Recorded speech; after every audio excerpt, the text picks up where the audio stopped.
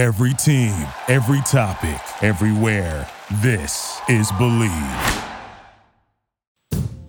Welcome to the Sports Virus Podcast, everybody. I'm Joe Castellano. We're brought to you, as always, by Kane's Tire in San Rafael, California, offering the lowest prices in Marin County for over 60 years. Well, today's guest is Ray Woodson, who comes on frequently to talk Bay Area sports, and here's the conversation that we had on Tuesday, February the 7th. Well, Ray, let's start with the fact that you're in Arizona and the Super Bowl is there, the Chiefs and the Eagles. Can't wait to watch it. Is there a buzz around the area? Because not only do you have the Super Bowl, but you also have a golf tournament. The Waste Management golf tournament is also set to begin. Yeah, Sunday's going to be fun. Final round of the Waste Management, and they've got it timed, so it ends before the Super Bowl begins. Of course, if they go into a playoff, that's another matter. But, yeah, it's going to be nuts on Sunday. We're up in the northwest part of the valley, so we kind of stay clear of everything. I'm starting to see a little red, a little green, little Chiefs colors and Eagles colors coming in now. You'll see that as the week goes on. Certainly in the local media, there's tremendous buzz. And Glendale is about 25-minute drive. The stadium's about a 25-minute drive for our house. So believe me, we're going to stay clear of all that mess on Sunday. I like the Chiefs. I just think that Mahomes is a lot better than Hurts, although, he's not really 100% after everything that happened with his ankle. But I just like the Chiefs. I don't know that it's going to be a blowout. And I wasn't that impressed with the Eagles against the 49ers. I really just felt they won that game because of the circumstances the 49ers ran into. What do you think of the matchup? Well, your defense is always going to look good when the other team doesn't have a quarterback. Yeah. But listen, their pass rush is tremendous. What did they have, like 70 sacks this year? Yeah, they're really good on both lines, yeah.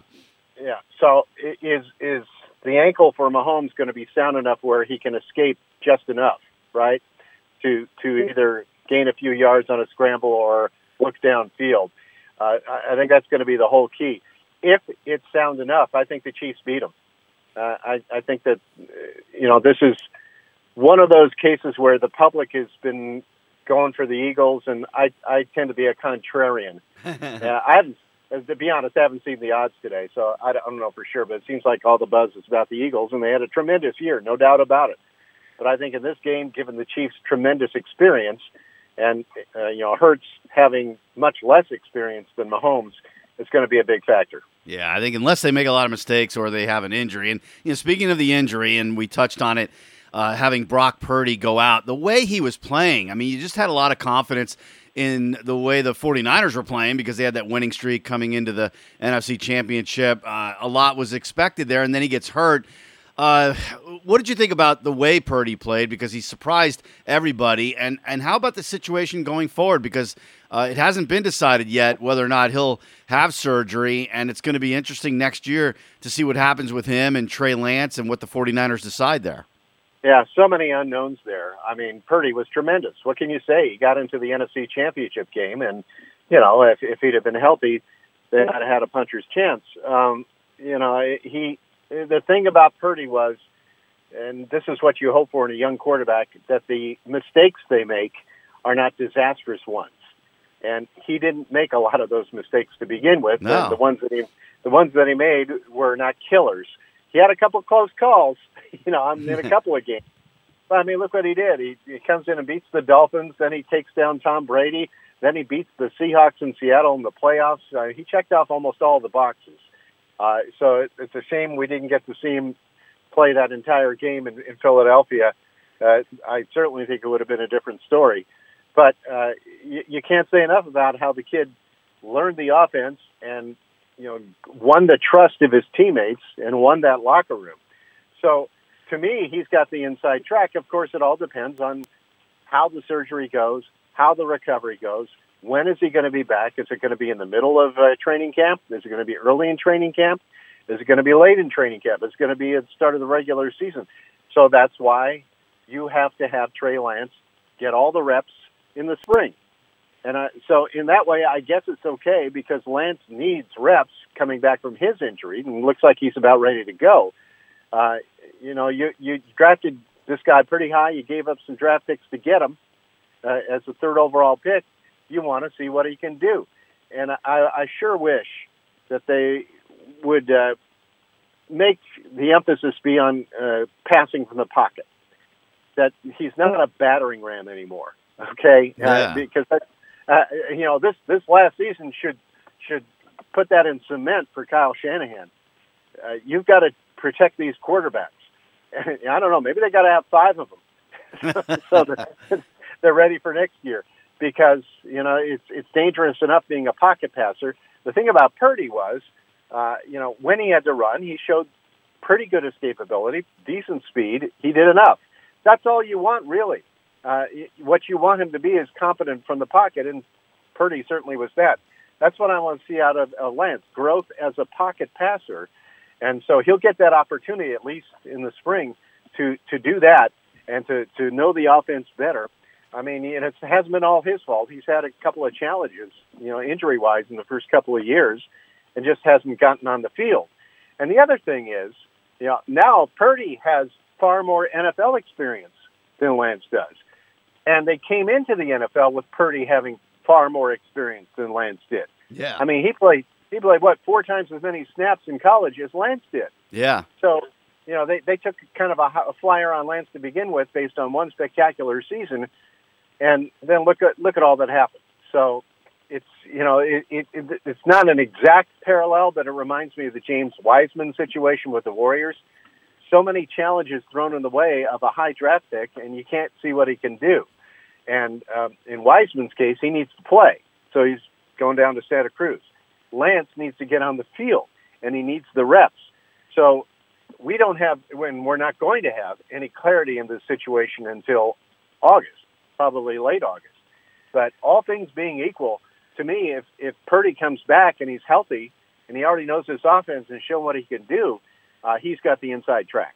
Yeah, absolutely. I agree there. And we'll get more into Wiseman later on in the podcast. But do you think, Ray, after what happened with the 49ers, that maybe the NFL needs to be a little more proactive to not have that situation again? And what I mean by that is, yeah, we're protecting quarterbacks more than ever before in the NFL. But to get to that point where you have 2 quarterbacks that go down and you're in the NFC Championship and you got a quarterback who can't even throw the ball, I don't know that you want to get there. It seems like maybe you open up another quarterback spot on the roster, another emergency spot. I mean, it's kind of like what I think of in baseball when you have position players pitching. You should never get to that point as a league, never mind a team, but just as a league, because it's embarrassing for the sport. What do you think?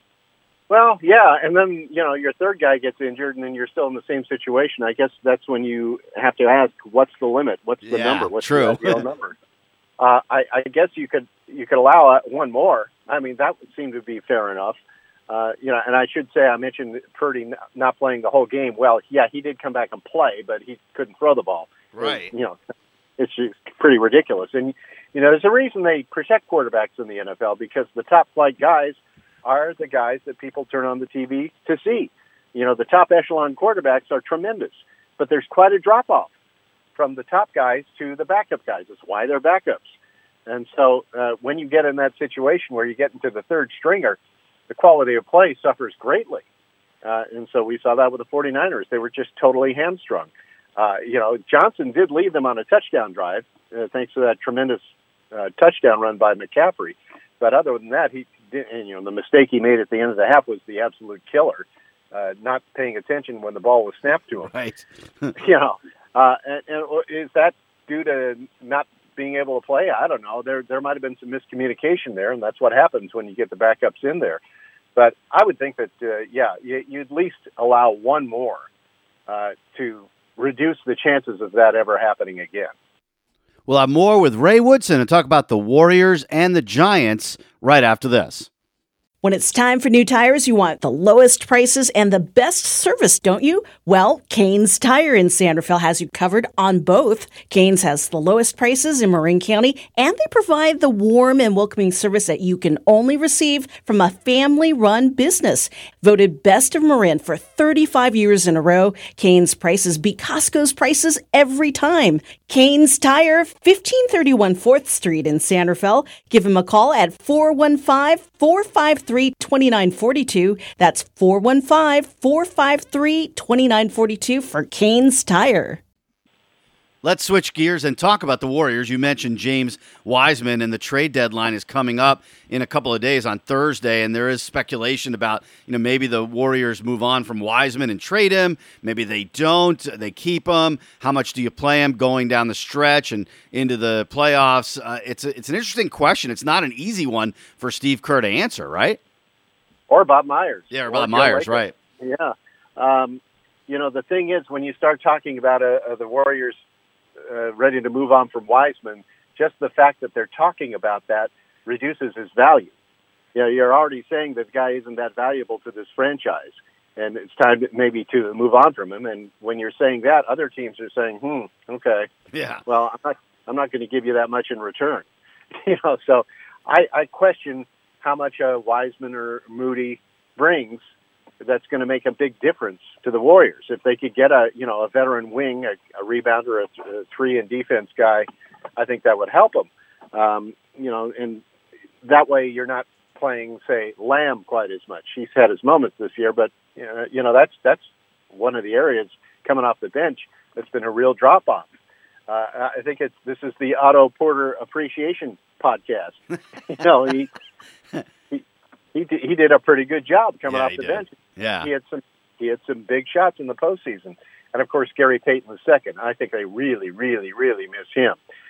So that the bench isn't as good, and that's been one of their problems this year, and one reason why they've struggled on the road, because they always say this, and I think it's true. The role players play better at home. They go on the road and they shrink a little bit, especially when they're young. And the Warriors were hoping these young guys would step up. Guys like Kuminga and Moody and Wiseman, and it just hasn't happened on a consistent basis. And I think they're of a mind that they want to hang on to Kuminga anyway because he's got such an intriguing skill set. But it comes down to what are they going to get for these other guys that people keep on mentioning, and they're limited on the number of first-round picks they can trade as well in the next few years. So I think they're kind of boxed in here, unfortunately. Maybe some team is going to be looking at these two young players and saying, okay, well, we can work with them and we'll give up a little bit more than I'm thinking a team is willing to give up. I might be surprised. I don't know, but I just don't see it happening. I can't trade Kuminga. I mean, I know that teams are probably going to ask about him. They're definitely going to ask about him, but I mean, he looks like he's improving. His ceiling is so high, Ray. He's pretty exciting. Not only the way that he could drive to the basket, the way he's just so comfortable shooting the basketball. It looks like he's only going to get better, and he's only going to get better defensively, I would think. Yeah, he had that one game a couple nights ago where he made 4 or 5 threes in a row, and before it was like, okay, if he's open, shoot it. Hey, he made it. But that was pretty interesting to see him actually shoot a heat check 3. So that's a little bit of growth, and that's going to really expand his game if he can be somewhat reliable from 3-point range. But yeah, his ceiling is pretty high, and that's the guy I want to hang on to among all those young players. And conversely, other teams are saying, well, we'll give you this guy, but we really like Kuminga as part of the deal. So that's part of the problem here. I would be more inclined to hold on to Kuminga than Wiseman at this point.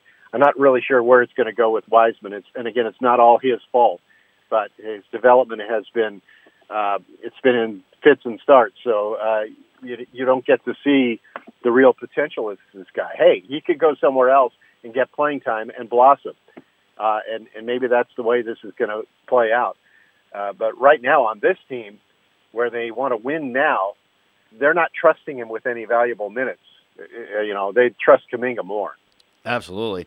It's going to be a real test for this team, too, in the next few weeks. Without Steph Curry, you always wonder who's going to step up, and Klay Thompson definitely did against Oklahoma City on Monday. 42 points, 12 three-pointers. He's getting close to the record. They're not always going to get that every night. I think what they really need, Ray, is more consistency from Jordan Poole, because he has the ability. He's got it. It's just a matter of, I don't know if it's focus or what it is, because there are games where he turns the ball over too much, or he's way off on his shot, or whatever it is. But he has the ability. I just would like to see more consistency. Well, I'd like to see more of what we saw last night. Yeah, if he could get that guy. Yeah, what was it, a dozen assists, I think? Yeah, no, he was a facilitator. They were calling him Point Pool. And I was looking at Clay, and he was on fire last night, and he wasn't taking a whole lot of contested shots. There were a couple of pump fakes, but most of those shots are, take that. He's had a tendency to force some shots coming back. That wasn't the case last night. And when he's open like that, hell yeah, shoot. And, he still can be deadly.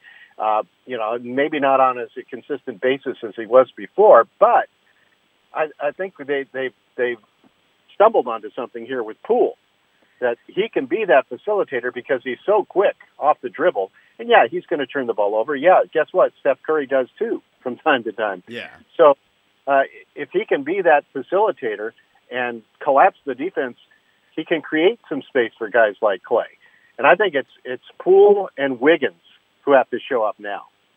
They're the guys who really have to show up. I think Poole can create some opportunities for Clay, some space for him. He certainly had that last night.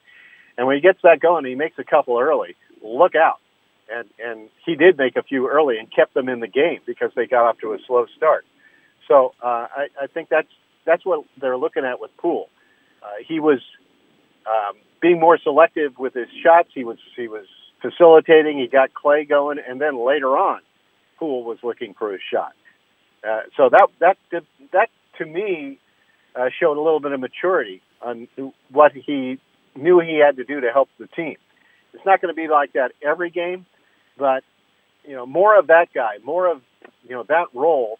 I think they can get by a few games without Steph, and I think that they're 7-5 without him so far this season. Yeah, it's not bad. Yeah, if they can keep up that kind of pace for a few more games, they can keep above water. And when he comes back, maybe they can go on a run and get to the 5th or 4th seed. And, the way it is, depending on the time of the day, they're either a 5th or a 6th or a 7th or an 8th or a 9th seed because it's been so great. And that's the good news, right? At any hour of the day, they could be a 5th, 6th, 7th, 8th, or 9th seed. They have a chance to move up here and to get a playoff position, but they're also as close to being out of the play-in game. So it's been a crazy kind of year like that. Dallas got Kyrie. Denver's playing real well. And the Clippers are playing better. They're getting healthier, and the Suns are going to get healthier with Booker coming back. So it ain't going to be easy. No. So this little stretch without Steph is critical for them, and maybe then they create a little distance from the 500 mark and they get into a playoff spot and not just a play-in game. That's really what I want to see out of them, because if they get into a guaranteed playoff spot, I'm going to tell you this right now, as many troubles as they've had this year with the bench, with the free throw disparity, the turnover disparity, the rebounding disparity, and the fact that their core is older, all these things are legitimate concerns, but you get them in the playoff in a series, they're still a threat, because no team out there, no group of players, as opposed to the Warriors core, has more playoff experience and more success in the playoffs. And when you have that institutional knowledge and that background in your mind, and you know what you can do down the stretch, that's pretty powerful. And I'm telling you, some of these teams in the West do not want to face the Warriors if the Warriors are healthy. Yeah, I agree with that, and also I agree about Wiggins. I think he's a huge key. He missed a lot of time because of injury and illness, and it's just a different team when he's out there. So since you mentioned Kyrie with Dallas, what do you think about that as far as the team chemistry? I mean, Kyrie adds a lot as far as his playing ability, but now he's kind of, one of those guys who's sort of alienated himself from a couple of teams, going on 3 of them that he's left. He never seems to be happy. So how does that affect Dallas, you think? Well, my mom, working in television for many years as a producer, has run into people like that who are talented and are box office, but very difficult to work with. And, I think that's not a bad rap to say that with Kyrie, given the last 6-7 years track record with him. Basketball-wise, it could work out spectacularly. I mean, they double Luka all the time. He still is able to find open men. He's great at that, but he's going to wear down, even as young as he is. And they need I wouldn't say a Robin to his Batman, but they need a dual threat. Most of the good teams have that.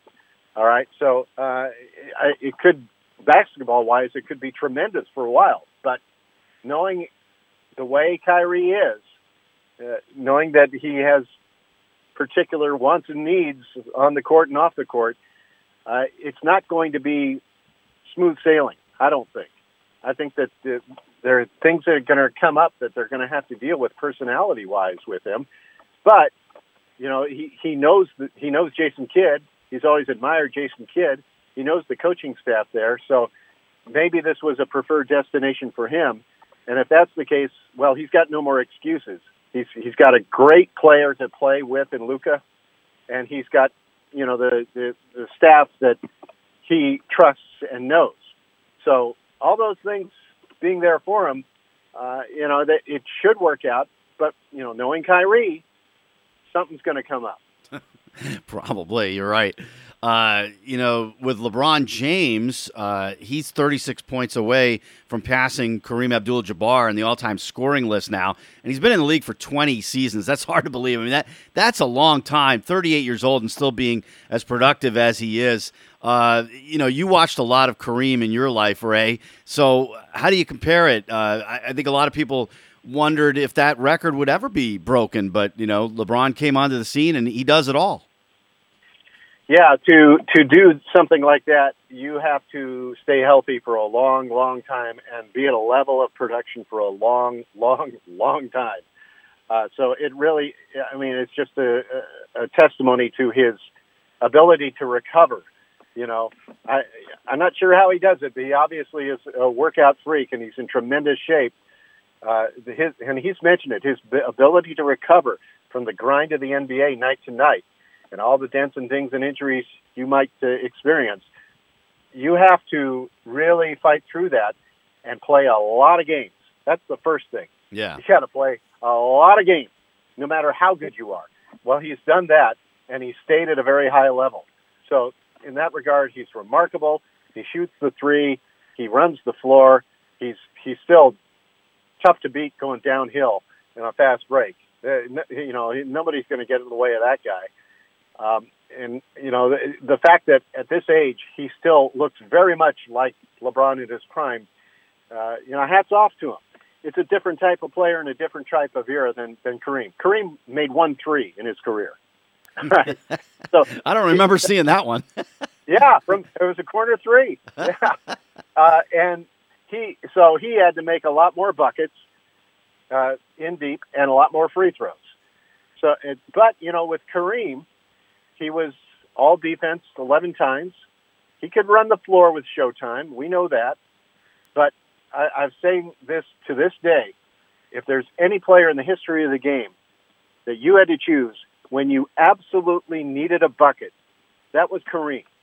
Because he had the most unstoppable shot of all time. He had the moves. And, people say, well, not if he was going up against Hakeem, not if he was going up against this guy, that guy. He went up against all the great defensive centers. And, oh, by the way, going up against the Twin Towers at age 38, he put up 46 and 11.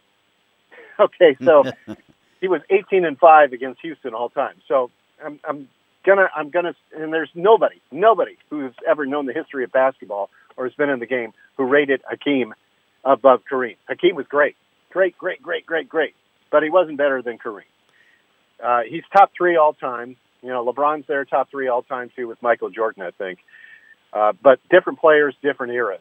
Would Kareem have been more of a three-point shooter in this era? Who knows? I think he had the ability to do it. But his game in the block was as good as anybody ever. And, he played on 6 championships, 6 MVPs. He was like I say, different, but still up on the same echelon as LeBron. And that's a compliment to LeBron that you're comparing him to Kareem. Yeah, and it's funny because, you don't see players developing that hook, the sky hook. I mean, you see little baby hooks, but you don't see players doing that. You don't see players doing the Rick Barry underhanded free throws, and those are players that were so successful with those shots, yet nobody really wants to do it. Nobody wants to try that. Well, again, different type of game now. They're going for lobs and dunks. They're trying to get the and one. I think Kareem was just trying to make a basket, not trying to necessarily induce a foul. And a lot of times these guys are kicking out for the three because the analytics tell you that the open three is a better shot. Also, I think that generally you have taller, more athletic centers now than when Kareem played. And again, I'll say it, it's hard to compare eras. You put Kareem in this era, he would have been one of those spectacular players too, because I think he would have the knowledge of, nutrition, workout regimen, and so forth. And listen, what he did was play to age 42, so he obviously knew a lot already. So I think the great ones would have adjusted their game, is what I'm trying to say. I talked to Kevin McHale about this once, and he said, yeah, they're guys back then. They didn't shoot threes much. That wasn't part of the emphasis on offense. But he believes a lot of those guys, including himself, would have been able to shoot those threes. Bird shot more as he went on in his career.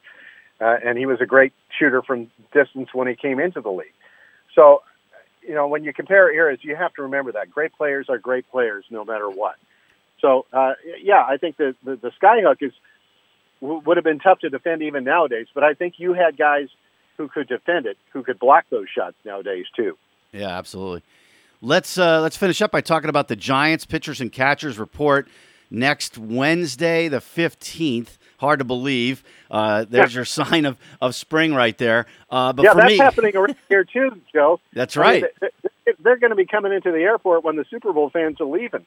That's right. Everything's happening in your area there in Arizona. And if I had to pick one area, Ray, and I'm curious what you would say, that I'm concerned with the Giants, it's defense. I'm looking on paper and saying this might be one of the worst defensive groups that the Giants have had in a long time. And that's saying a lot because Brandon Crawford is still a top-notch shortstop. But I look around, the infield, and I don't see any Gold Glovers, and even in the outfield. So that's my main concern with this team. What about you?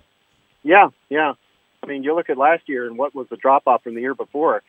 That was one of the big reasons. One of the things the Giants always prided themselves on championship years is that they had it buttoned up defensively. They played pretty sound fundamental baseball. And you had Panic, and you had Crawford, and you had Belt, and they had good defensive outfielders as well for the most part. But there's one stat that stands out from last year for the Giants, and that's the fielding independent pitching ERA.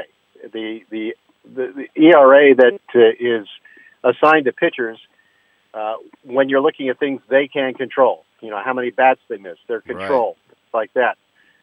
But it was 3.43. All right, an average FIP is 4, and then 3.43. So what does that tell you? They were doing their job, is what that tells you. And you had a lot of pitchers on that staff who were ground ball pitchers. The Giants' biggest problem last year was converting ground balls into outs, and to a point where I think over the course of let's say 100 ground ball opportunities, they were converting 25 to 30 fewer of those last year. Well, that adds up. Yeah. And that creates strain on a pitching staff. That creates more traffic on the bases.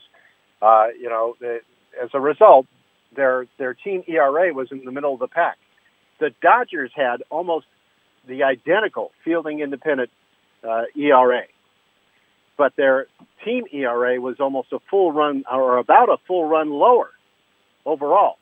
So their defense was converting outs. The Giants' defense, when the ball was put in play, was not doing as good a job converting outs. So that was what you started with. You hit the nail on the head. Their defense was their Achilles heel, and it put more pressure on the pitching staff, put more pressure on the bullpen, put more pressure on the offense to come back and produce. And their offense wasn't terrible. It was also middle of the pack. It was about the most 500 of 500 teams you want to see, except for that one thing. Those pitchers were doing their job. And now Rodon's gone, who was their best pitcher, one of the best pitchers in baseball. I get it. For the money, I don't know how he's going to do in New York.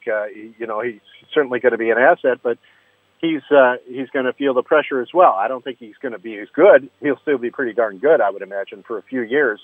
But that's what the Giants do, right? They revive the careers of pitchers. And and they line their pocketbooks. They get the bag. Kevin Gausman can tell you about that. So I look at the pitching staff. It looks pretty good. I think, you get Luke Jackson back from Tommy John surgery. I think the bullpen's going to be pretty good. There's going to be a little pressure off of them as well. And they got Taylor Rogers as well. So all in all, pretty good. But Giants fan base is sitting there going, meh. They didn't get Judge. The whole mess with Korea. And it turns out they were right about the ankle, I guess. But, Minnesota took him back. But, the question was, why didn't you know about all that? They were not communicating with the fan base, and I think that's why the fans are kind of rebelling right now. And some people defending the Giants are going to say, well, what could they say? There's privacy laws about medical things. Well, you don't have to violate privacy laws to still be upfront with your fan base about what's going on. So the fact that they were bridesmaids for Aaron Judge, and I never really seriously expected him to come out here, the fans, you'd think they were all from Missouri. They're all saying, show me, okay? Show me why I should get excited about this team this year. So they're going to have to show the fans that they're going to be a little more excitable this year. There's no real star player. They got the last holdout from the championship years, Brandon Crawford, and he's 36 now. Is he going to be able to play every day and play at the same level he used to? I doubt it. He still could be an effective shortstop, but there's another part of the defense. And, you got Tyro Estrada, had a nice year at second base, but still didn't hit righties well, so are they going to find a lefty bat at second base? The Evan Longoria, he didn't play all the time, but still a pretty good defensive third baseman. Brandon Belt, gone. Didn't play all the time, but when he did, still a pretty effective defensive first baseman. So I think that's going to be the big problem for them again this year, and why I think they're going to struggle to get above 500, especially in that division.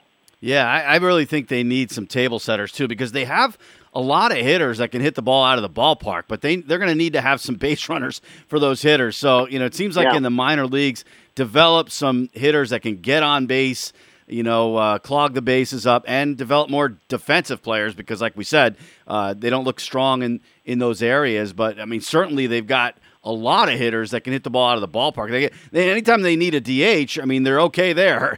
They got, anybody can do that and can fill that role. And I think Conforto is going to hit a lot of home runs. If he's healthy, he's going to hit a lot of home runs into the Bay for the Giants. And Haniger is a good pickup, but I wish they had a couple of guys who, were more the leadoff or number two, the table setter kind of hitter. Right.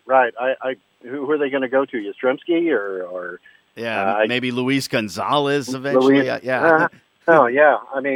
I guess they have some hopes that Lamont Wade will bounce back this year as well. Right. I will say, in the case of Yastrzemski, no more shift is going to help him. How many ground balls did he hit into a shift last year? True. So, I guess that'll help him somewhat. And, for the money, I think it was decent to re-sign him.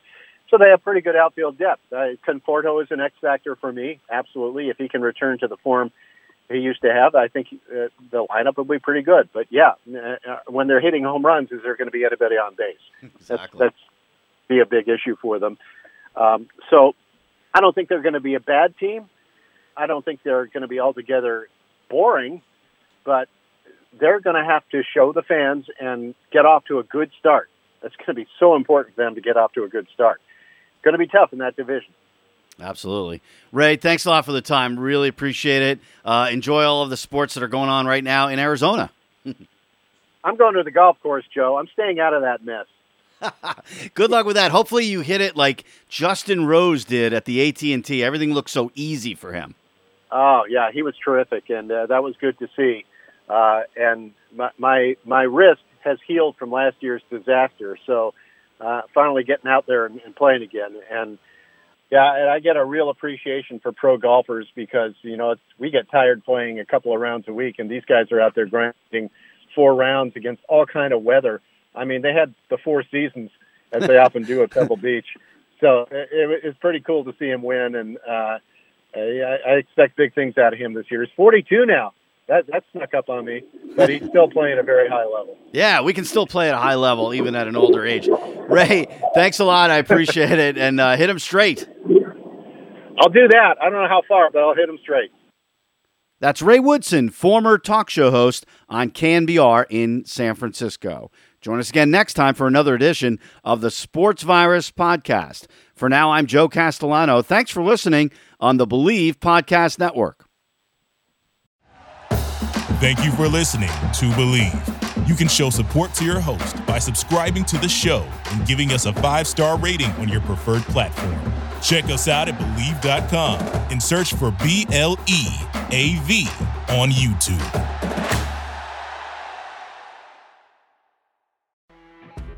You know when you're listening to a true crime story that has an unbelievable plot twist that makes you stop in your tracks? That's what our podcast, People Are the Worst, brings you with each episode. I'm Rachel. And I'm Rebecca. We're identical twins who love true crime cases that make you say, didn't see that coming, and we hate the people responsible for them. Listen to People Are the Worst now on Apple, Spotify, or wherever you get your podcasts.